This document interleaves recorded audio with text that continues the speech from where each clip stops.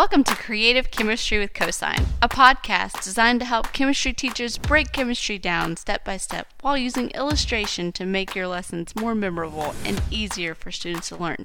Let's get started.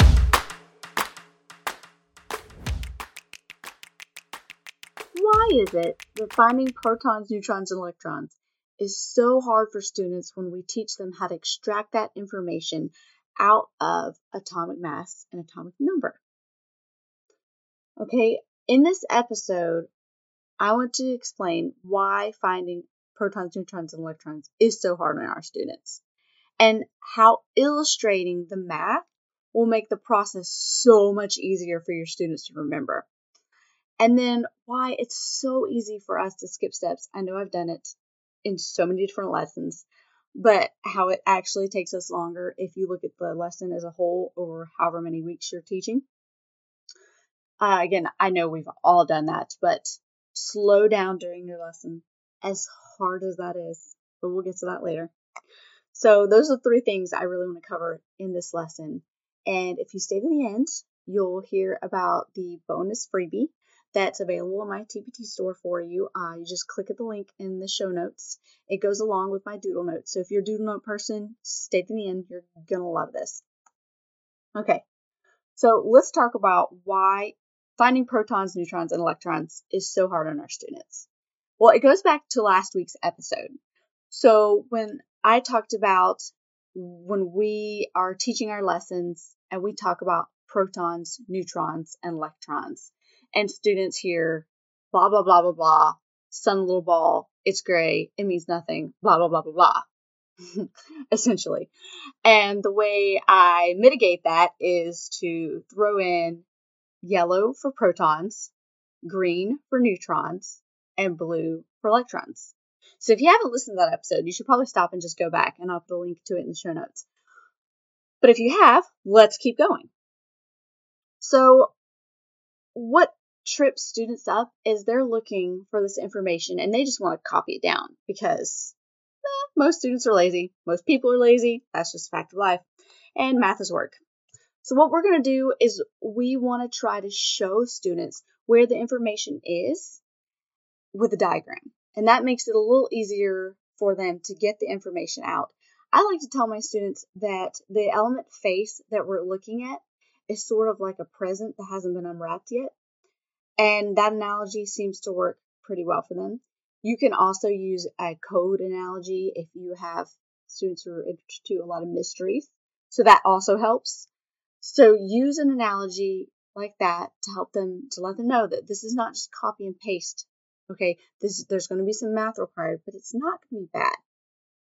One of the hurdles I find students have is they'll say, well, I don't know where you're getting these numbers.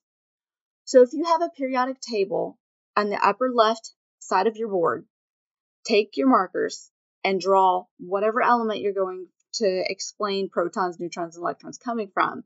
Just draw an arrow if you can from that and have students draw an arrow or a little periodic table in the corner of their notes and then have them circle the element and say, this is where the information is coming from, and like literally put that on their page. That will really help.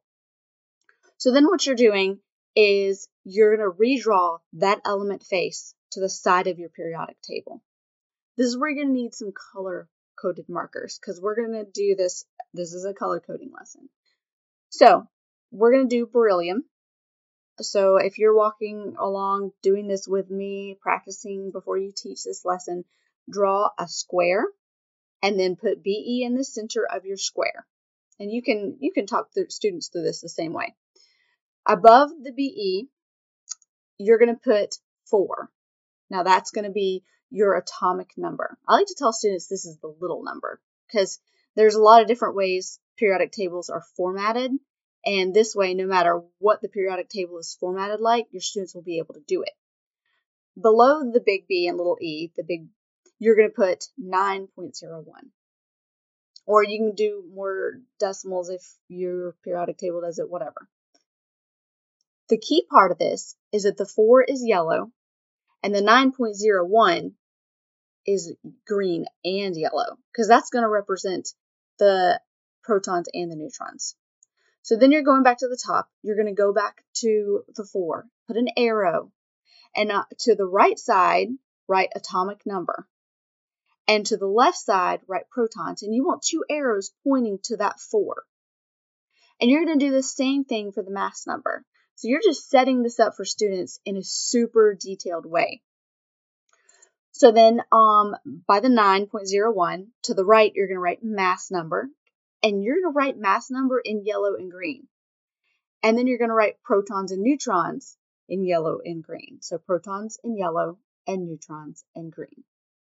And that's how this is going to go. So it's just color coding. It's helping your students use color to get this information in their brain.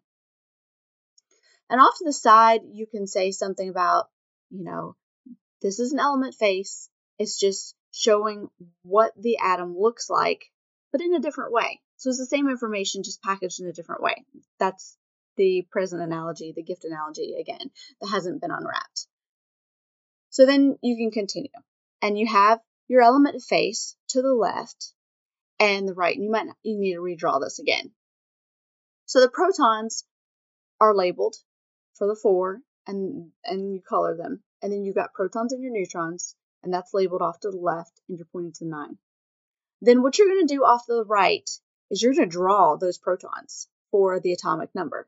So you're going to draw 4 little yellow circles, and you're going to put plus signs inside them. Then you're going to label atomic number.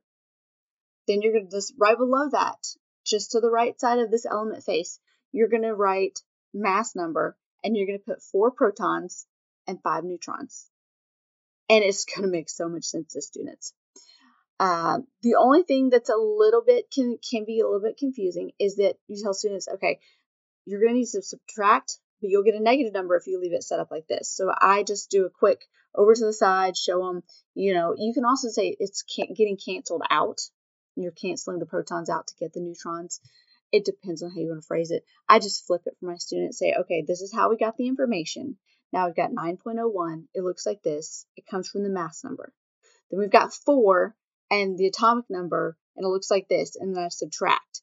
And so you've got everything drawn out. You've got your mass number drawn out, your atomic number drawn out, and then that leaves you with neutrons, and you label those neutrons, and you also draw them out.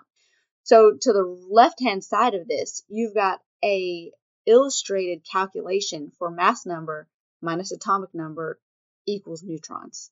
And that's a really powerful illustration for your students. Then on the right side, you've got 9.01 minus 4 is 5. And so you have it 2 different ways for your math students who think in their logical brain, and you're artsy craftsy. I couldn't care anything about school students for the left side brain. So you've got it all right there. This is a lesson that is going to be so powerful for your students. And again, you might want to remind them that the big number is protons and neutrons, and the little number is atomic number. So if your students are starting out or struggling with chemistry, this is a great way to teach that. It really helps them out to get this math, get around this math. Maybe you're teaching a course that's I think sometimes they call it fundamentals or developmental, and this would really be great for that set of students.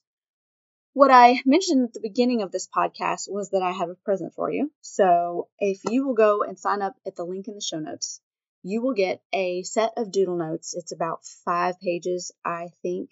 They're not complete at this point. I'm editing them. And you can sign up for those doodle notes in the email. So just put your email in and you'll get the doodle notes straight to your email. I think you're going to love them.